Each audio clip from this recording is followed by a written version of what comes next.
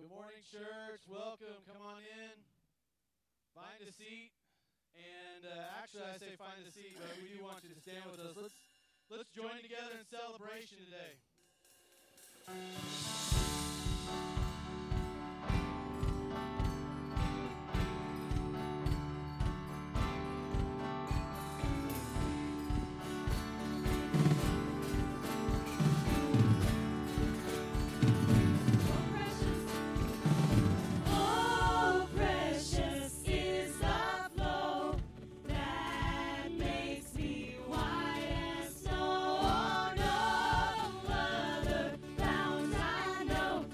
am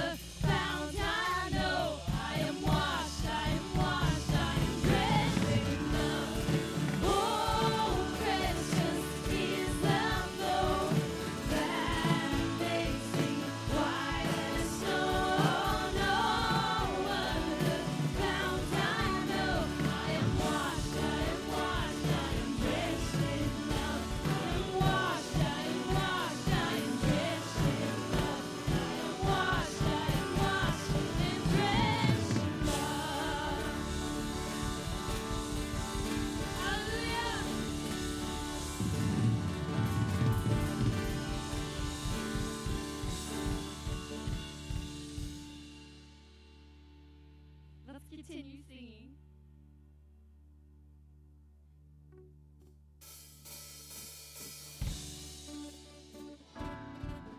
In our hearts again, increase in us we pray, unveil why we're made. Come set our hearts ablaze with fire, like wildfire in our very souls. Holy Spirit, come invade us now. We are your church. We need your power in us. We seek your kingdom first. We hunger and we thirst. Refuse to waste our lives, for you're our joy and prize.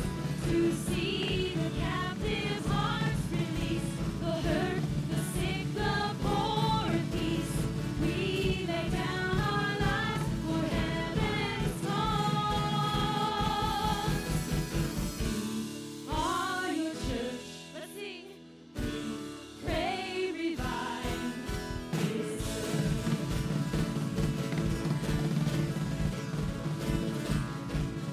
Build your kingdom here. Let the darkness feel. Show your mighty hand. Heal our streets and land. Set your church on fire. With this nation back. Change the atmosphere. Build your kingdom here. We pray.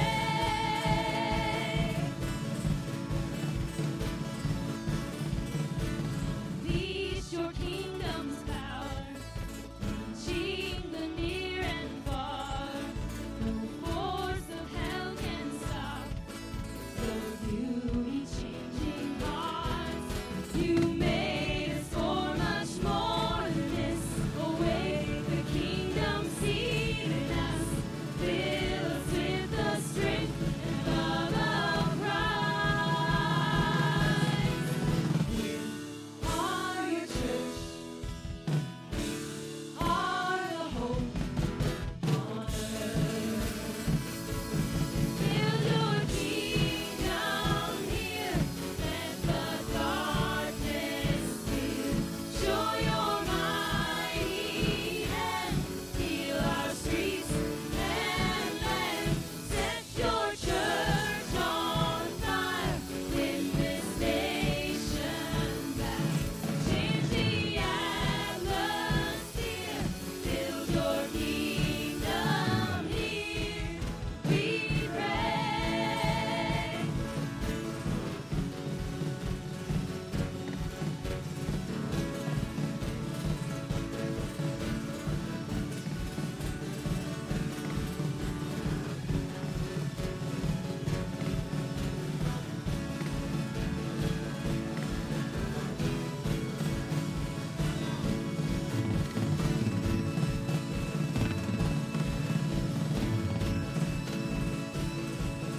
Build your kingdom here.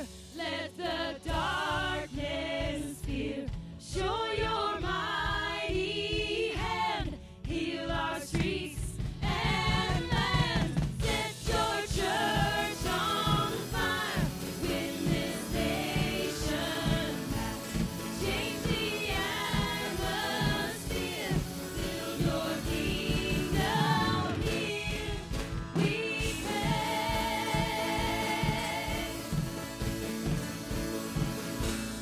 Amen. Father God, we worship you this morning. You are our God. We praise your name. You are worthy. There is no one like you. And we love you this morning. We turn our hearts towards you. We don't want the rocks to cry out this morning, Lord. We want our praise to be a sweet-smelling sacrifice in your presence, Lord. We give this to you. We are in awe of you today. We can't help but sing your praises. You may be seated as we continue singing.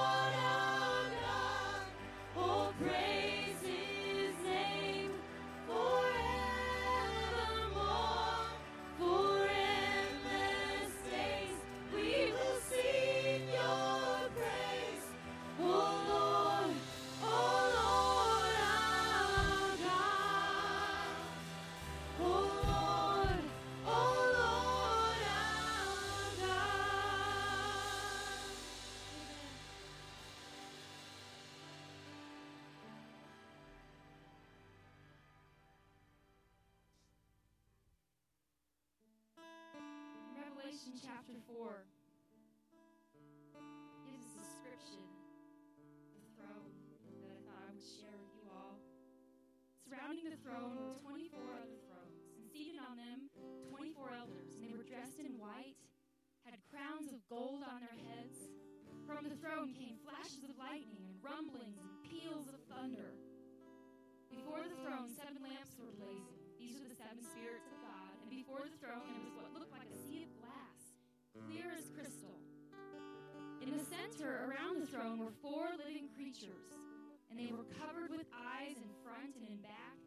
The first living creature was like a lion, the second like an ox, the third had a face like a man, the fourth was like a flying eagle, and each of the 4 living creatures had 6 wings. And it was covered with eyes all around, even under his wings, and day and night they never stopped saying, "Holy, holy, holy is the Lord God Almighty, who was and is to come." Whenever the living creatures give glory, honor, and thanks to him who sits on the throne and who lives forever and ever, the 24 elders fall down before him who sits on the throne and worship him who lives forever and ever. They lay their crowns before the throne and say, "You are worthy, our Lord and God, to receive glory and honor and power, for you created all things, and by your will they were created and have their being." They're before the throne of God and serve him day and night in his temple, and he who sits on the throne will spread his tent over them. Never again will they hunger, never again will they thirst. The sun will not beat upon them, nor any scorching heat. For the Lamb at the center of the throne will be their shepherd. He will lead them to springs of living water, and God will wipe away every tear from their eyes. Amen. It's the God we worship today. Let's continue singing. Praises to him. Worthy is the Lamb who was slain. Holy, holy is he. Lift him up. Sing a new song to him who sits on heaven's mercy seat. Sing that again.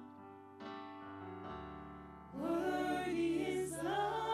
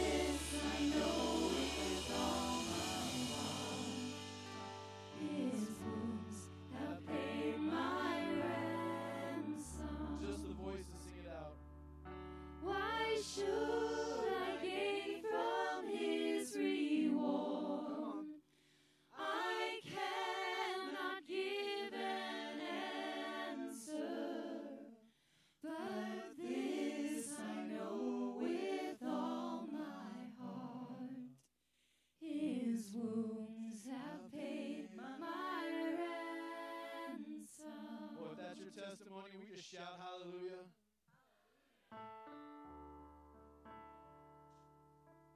Amen. We could have the ushers come forward. Guys, bow with me. Let's pray. Lord, that's powerful truth to reconcile, to understand, to take into our heart. This season, we look to the cross. We look to what it cost.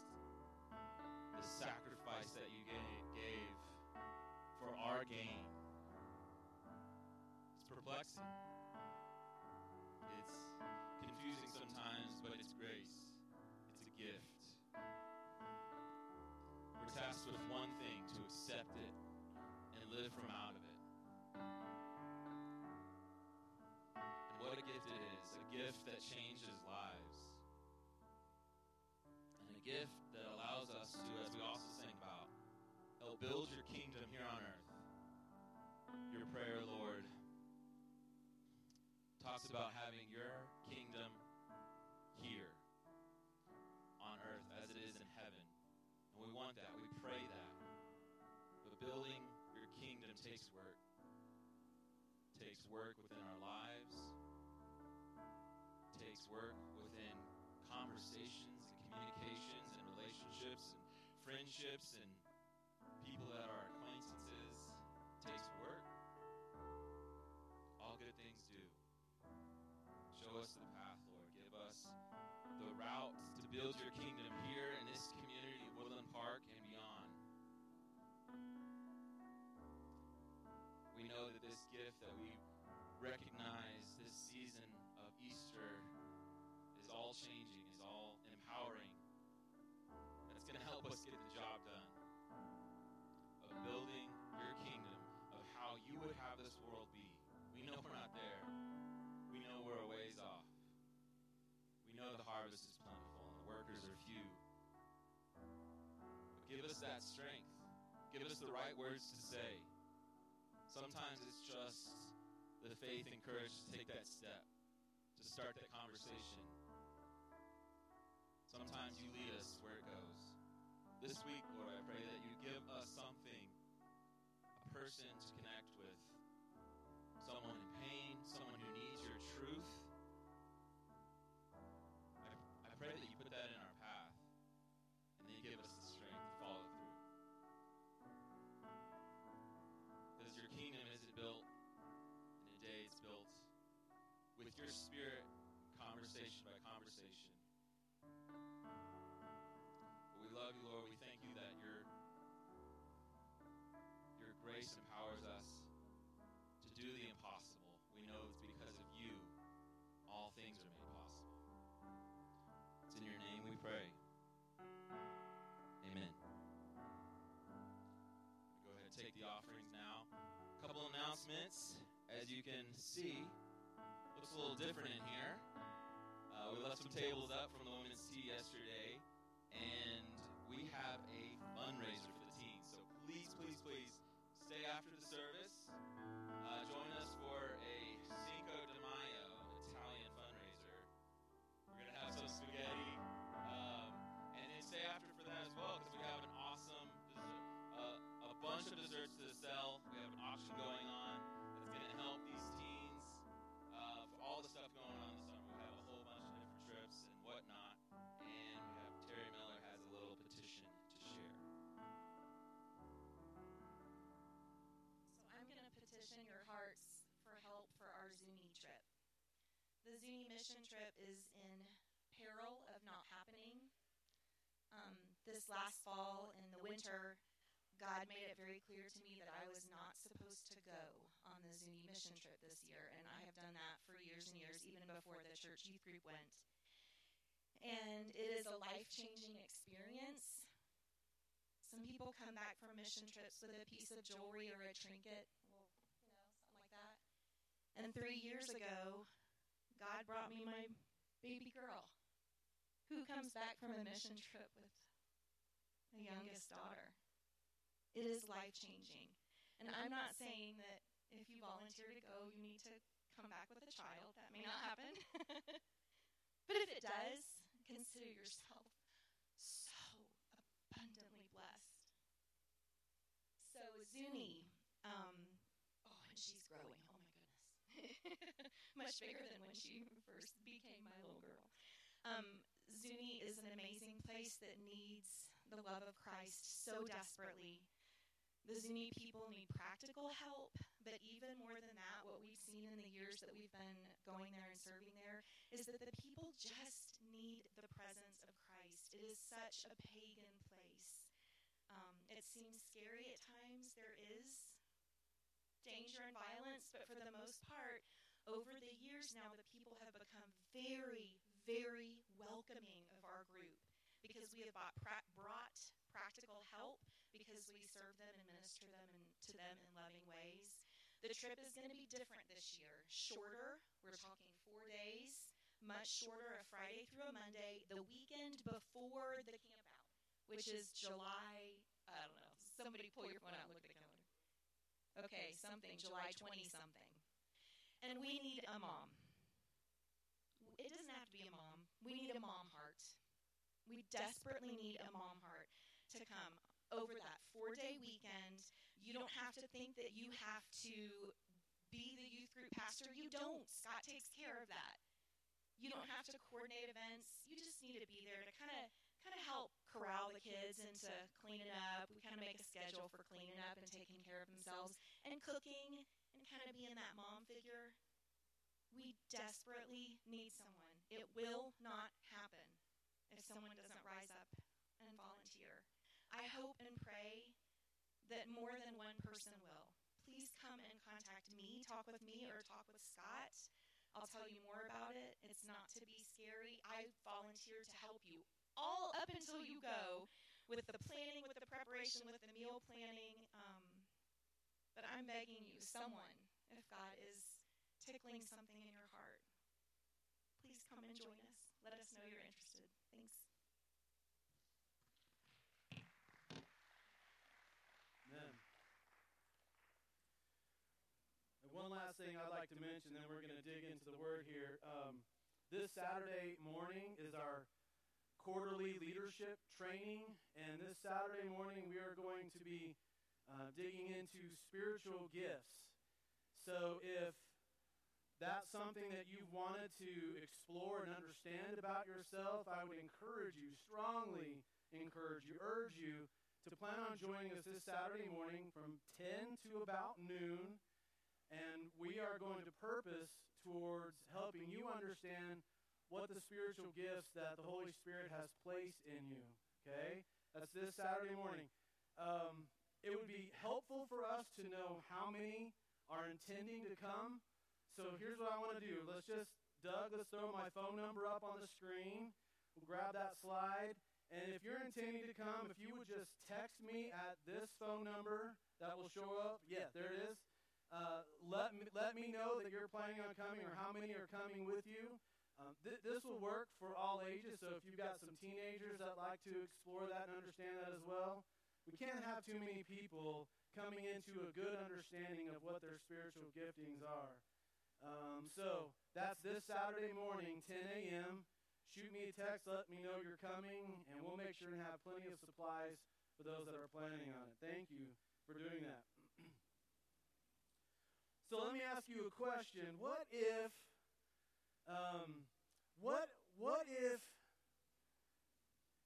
you were given a wish? What would it be? You're given one wish, what would it be? It's quite funny to me how my wishes have changed over the years. I remember playing this game as a kid. Maybe it's because of the story of Aladdin and his magic lamp, or whatever it is. But as kids, we would play this game, and we would dream about what if we had a wish, or we had 3 wishes, or whatever that number was. And I remember wishing that we lived at Disneyland. Right? I mean, that was a significant wish. I also remember wishing, I'm telling the truth, I also remember wishing that me and Michael Jackson were best friends. But as the great theologian Garth Brooks said, we thank God for unanswered prayers sometimes. But it's funny how my wishes have changed over the years. Now my wishes look more like this. I wish ibuprofen weren't as important part of my life as it is now. I wish that I could eat that supersized fry and not have the consequences that I would have now. That's a fairly significant wish of mine. Or like this scenario happens, it'll be 8 o'clock at night, and my family will be like, "Hey, let's start a movie," and I'm like, "Really?" Because in about 10 minutes I'm going to be out. I'm going to be out asleep. I wish that I could stay up after 8:30 and watch a movie, but that's just not. That's not how I'm wired anymore. Last Sunday evening, for instance, me and some of our boys here in the church went to see Avengers, which didn't start till 7:30, and I knew I was in trouble. I knew this was an uphill climb, even though it was Avengers, and I knew it was going to be loud and crazy active. We get into the movie theater, and we're like the first ones in the room. We could have any seat we wanted, and the boys go straight up to the front row. And I'm like, are you kidding me, guys? They're like, yeah, because you can kick up your feet. I'm like, well, I'm toast. So here I am. I'm already sitting like this because the screen is like this, and then I can kick up my feet. It lasted about 15 minutes, and I was in and out, in and out, in and out, in and out. It's just how life is now. My wishes have changed. Well, this reality was King Solomon's reality. He basically was given a wish. Tell me, God said, ask me whatever it is that you want, and I will grant it to you. What an amazing opportunity King Solomon was given in this prayer moment, in this communion time with God. Now, let's back up a little bit. David has been serving as king. As we looked at last week, there was tragedy inside of David's time as king. I mean, he messed up bad. He sinned badly, but out of that, because of his repentant heart, because he was a man after God's own heart, is how he's described. There was redemption that came through that. He ends up taking Bathsheba as his wife, the woman that he had impregnated, and they lost the baby as we saw last week.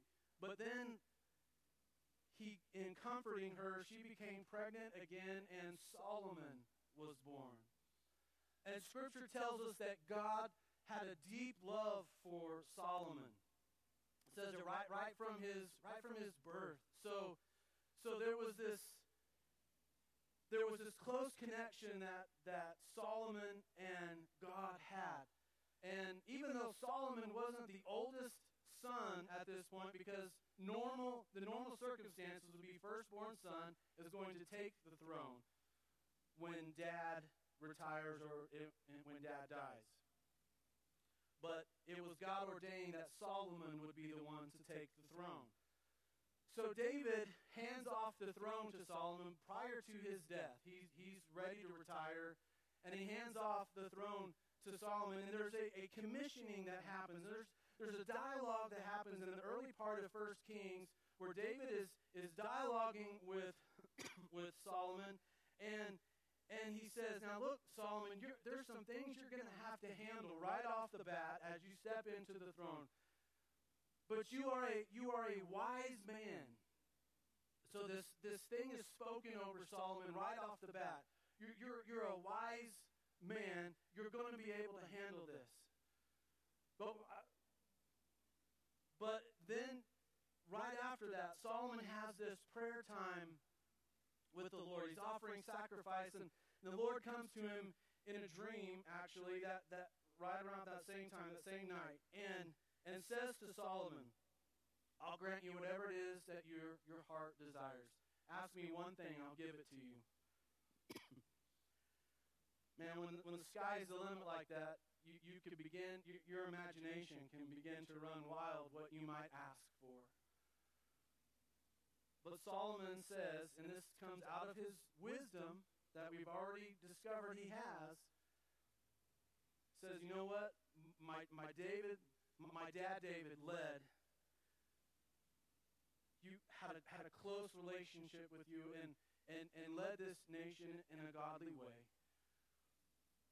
I want to be able to do that as well. I want to be able to lead these people because the number of people that are here is far too great to even begin to count. I need your help with this. Would you grant me wisdom to be able to lead? He didn't ask for wealth. He didn't ask for fame. He didn't ask for his enemies to be wiped out. These would be normal things that a king, an earthly king, would press into, would desire. Instead, he asked for wisdom to be able to lead the way God wanted him to lead. God was so pleased with that request that not only did he grant Solomon wisdom beyond any that was on the world, in the known world at that time, okay? Not only did he grant that upon Solomon, but then he gave all this other stuff added onto it as well. Great fame, great wealth, and we're going to, when we dig into the reading here, we're going to kind of begin to see what that was looking like. I want us to open up to 1 Kings chapter 4. 1 Kings chapter 4. And let's pick up the reading at verse 20. Immediately you're going to see a distinction between David's reign and Solomon's reign. Because one of the consequences of David's sin was that there was warfare and there was strife, even inside of the palace, inside of the home. But you're going to see a very distinct difference between what's happening in Solomon's reign versus David's reign. 1 Kings chapter 4, right at verse 20, it says this: the people of Judah and Israel were as numerous as the sand on the seashore. They ate, they drank, and they were happy. And Solomon ruled over all the kingdoms from the Euphrates River to the land of the Philistines as far as the border of Egypt. These countries brought tribute and were Solomon's subjects all his life. There was peace. There was peace. Solomon's daily provisions were 30 cores of the finest flour and 60 cores of meal. Now, anybody measure with cores these days? No one's doing any measurement with that? So when you're reading Scripture, you're going to find old measures, old kinds of measures. So what you want to do is you look down at the bottom of your page, and it will show you what that looks like to us now, okay? So those numbers are in... verse 22, so I look down at the bottom, and it says that is probably about 11 tons. 11 tons of finest flour or meal. Okay? Lots and lots and lots. He also was receiving 10 head of stall-fed cattle, 20 of pasture-fed cattle, and 100 sheep and goats, as well as deer, gazelles, roebucks, and choice fowl. For he ruled over all the kingdoms west of the Euphrates River, from Tiphsah to Gaza, and had peace on all sides. They're in a time of peace. During Solomon's lifetime, Judah and Israel, from Dan to Beersheba, lived in safety, everyone under their own vine and under their own fig tree. Solomon had 4,000 stalls for chariot horses, 12,000 horses. The district governors, each in his month, supplied provisions for King Solomon, and all who came to the king's table, they saw to it that nothing was lacking. They also brought to the proper place their quotas of barley and straw for the chariot horses and the other horses. Now pause here for a moment, because a couple of chapters ahead, the writer revisits Solomon's wealth and mentions, oh, and by the way, 25 tons of gold were brought in every year. 25 tons of gold were brought in every year. Just begin to imagine the unbelievable prosperity, the unbelievable wealth, the display of splendor that is happening during the reign of Solomon. But the reading goes on. God gave Solomon wisdom and very great insight, and a breadth of understanding as measureless as the sand on the seashore. So now his wisdom is beginning to be equivalent to the massive amount of people that are living in Israel. That's how expansive his wisdom is. Solomon's wisdom was greater than the wisdom of all the people of the east, and greater than all the wisdom of Egypt. He was wiser than anyone else, including Ethan, the Ezrahite. He was even wiser than He-Man.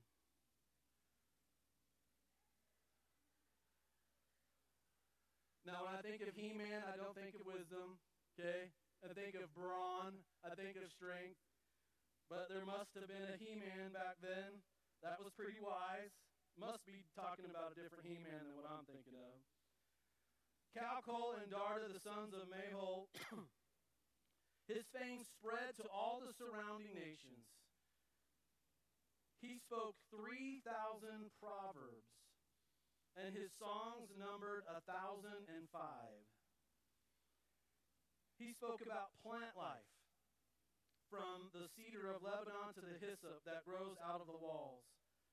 He spoke about animals and birds, reptiles and fish. From all nations, people came to listen to Solomon's wisdom, sent by all the kings of the world who had heard of his great wisdom. He's granted one wish, and what he asks for is great wisdom. And this is not for himself, but so that he can lead the way God wants him to lead. And in so doing is given such great wisdom and knowledge and understanding that he's able to speak about all kinds of different topics. Apparently being able to bring all kinds of explanation about plants and animals and whatnot. So significant is his wisdom that as the fame reaches the outermost parts of the earth, they're trying to make their way to get into Solomon's presence so that they can just hear and glean from his understanding, glean from his knowledge. This is phenomenal. And it's phenomenal days for the kingdom of Israel. In fact, as I said last week, this would be, according to most, if not all Jews, even still alive today, this would be the pinnacle. This would be the pinnacle of life in Israel during these days. Now, of course, from our perspective, that's a shame because Messiah has come, and we understand what Jesus has done for us. So we would not look at this as the pinnacle.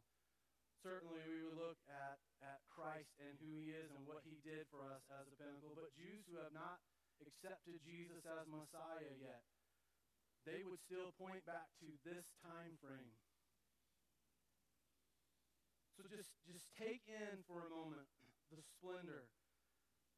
Try to fathom 25 tons of gold being brought in and what to do with all that. So he's making all these amazing things straight up out of gold because there's so much coming in. What is it that else is he going to do with it?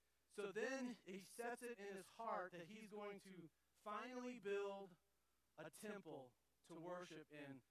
So up until this point, all of the worship is still happening in the tabernacle, the temporary tent, dwelling place of the Ark of the Covenant. But no permanent place has been built yet, and it is during Solomon's reign that the temple is finally built. You can read into that over the next few chapters. And it's a glorious thing.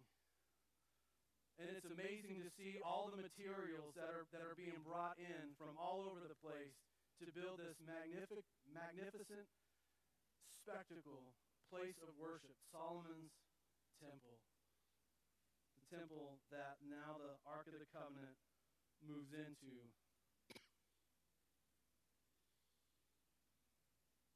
It's really interesting to me. Jesus refers to Solomon one time. Solomon, by the way, is in Jesus' genealogy.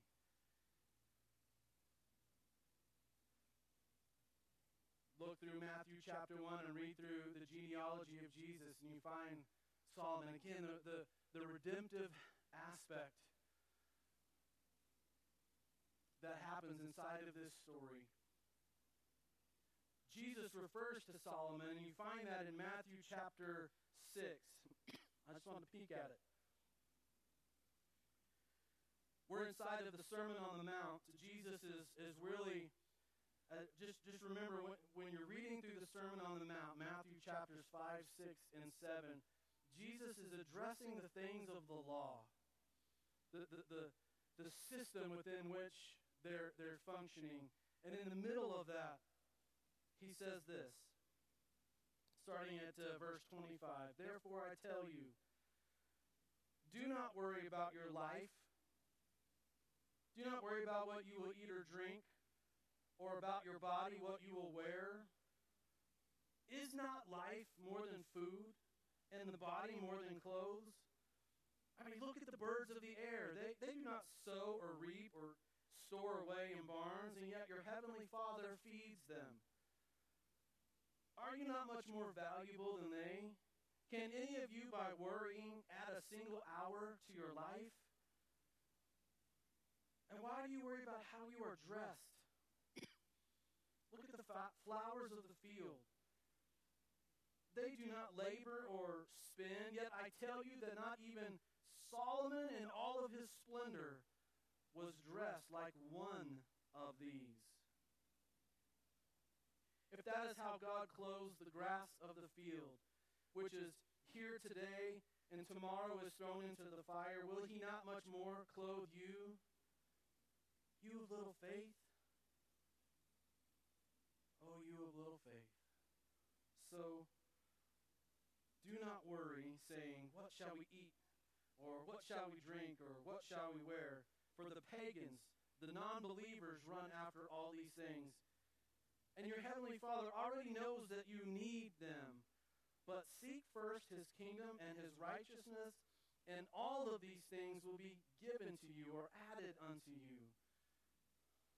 Therefore, don't worry about tomorrow, for tomorrow will worry about itself. Each day has enough trouble of its own.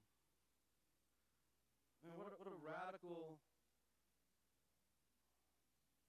idea that Jesus is bringing to those that are listening, to his hearers, to those that have come to him to gain understanding, because as Jesus is walking the earth, his understanding, his wisdom, his insight, especially into the Holy Scriptures that he is pouring out, is amazing people.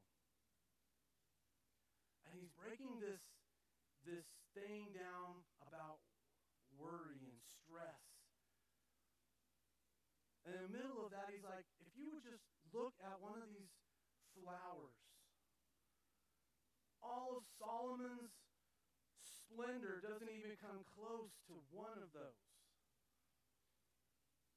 Now that is a dramatic, distinctive picture, because when I'm imagining 25 tons of gold yearly coming in and what could be done with that, my imagination can begin to run very wild about how amazing that much splendor could be. And yet Jesus says, whoa, hold on a second, check out this little flower here, because it's far more magnificent than all of that you were dreaming about. Yet it's not laboring and spinning and going crazy about trying to store away this and trying to store away that. In fact, God knows exactly what it needs, and God is providing. How much more valuable are you than that?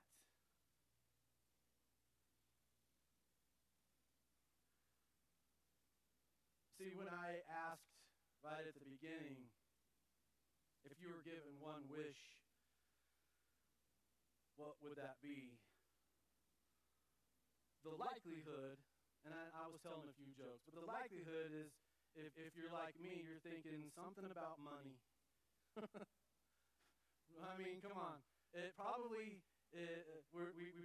lean in the direction of, well, man, if I could wish for $1 million or whatever amount that comes to mind. Yeah, because I can start dreaming pretty big. When I'm starting to think about if sky was the limit.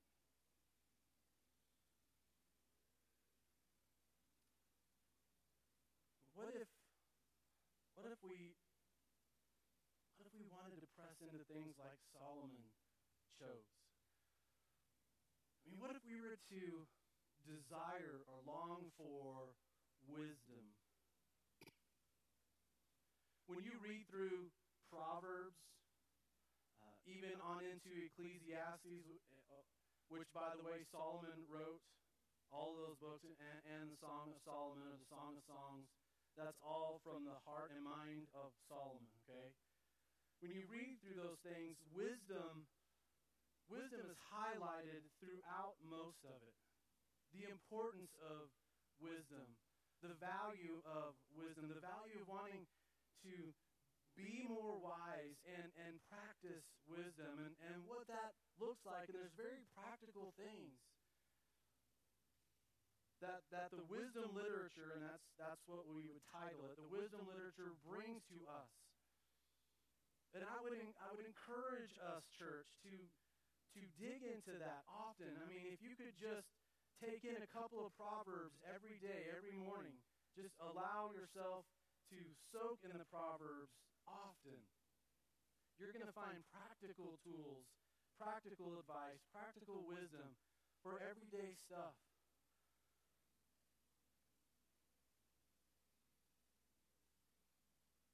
I wonder if we were to hunger for and press into wisdom, if God might not apply the same kind of formula where all the stuff that we worry about and stress about, he might just begin to start adding that in. I mean, if Jesus' words, if he means what he says, what he's telling us is we don't have to stress about these things. How much more valuable are we than flowers and birds? I mean, do we really believe that God is our provider?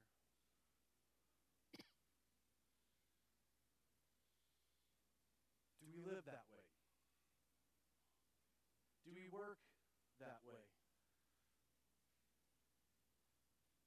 Do our lives reflect,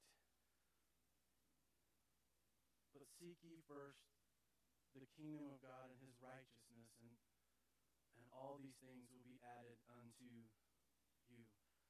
Are we seeking him first in all things?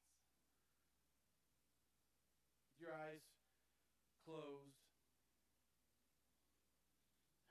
and our hearts just kind of in a place of listening, I want to encourage you. I'm just going to go into silence here for about a minute. And I want to invite you to seek the Lord right from where you are, right from your place in life. Seek his face right now.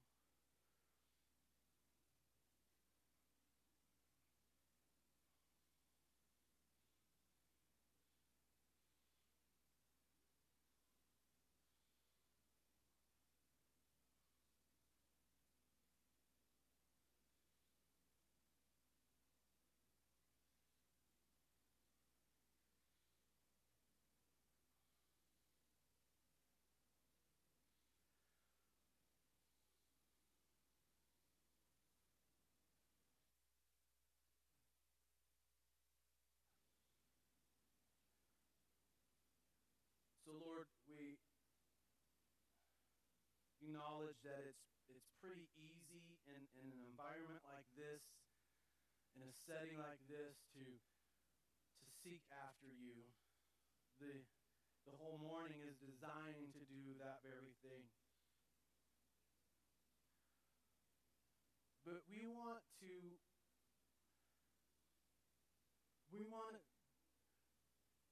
to be happening in our lives not only on Sundays, but throughout the week. We make a choice today to press into your wisdom, your insight, your understanding. We want to glean from you. You are the all-knowing God, the creator and sustainer of all things. You breathed out the universe. It came from your mouth.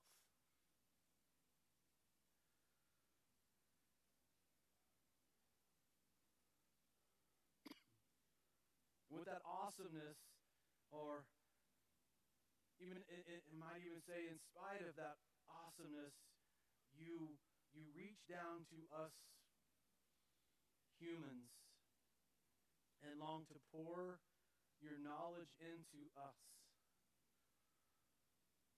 We acknowledge that the stresses of the world are real. The stresses of paying the bills, the stresses of putting the braces on the teeth of our kids and making sure they have the books they need and that the food is on the table and that retirement is in place. And I mean, the list is so long of all the things that just the daily and the weekly and the monthly and the yearly can bring our way, and the stresses that come with that. And you've reminded us today that when we are empowered with wisdom, we are pressing into wanting to have better understanding of who you are, how you made us, how we are to relate with one another, all that kind of stuff, that you're in the habit of adding all these other things to us as well.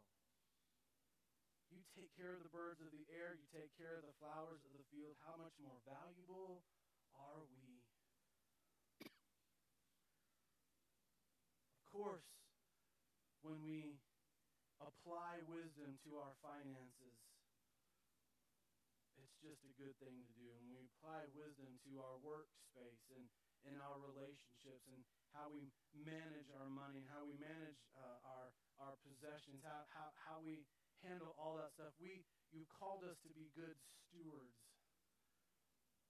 So we don't chuck out wisdom when it comes to our finances recklessly because you take care of the birds and the flowers, but you're speaking to the worry and the anxiety and the stress that tends to overrun us because of these things. Fundamentally, we trust you. Should the economy in our country collapse, should Social Security come undone, should the United States government fall someday, who knows what tomorrow holds. We could stress about these things. We could anguish over these things. We could become fully overcome with anxiety on all these kinds of things. In the end, or in spite of it all, you are our God. And we are your people called by your name. How much more valuable are we than the birds that are cared for and the flowers that get all the water and sun they need? So we trust you implicitly. We choose to trust you implicitly. And if we're struggling in that area, I'm asking, Holy Spirit, that you would encourage us, move us in that direction. Show us the things that we're clinging to that we don't need to be clinging to. help us to let go of what we need to let go of and cling to you.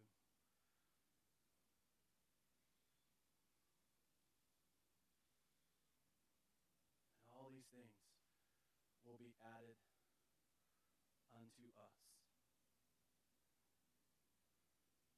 And it's in the mighty name of Jesus we all prayed, and everybody said, Amen. May it be so. Will you stand with me?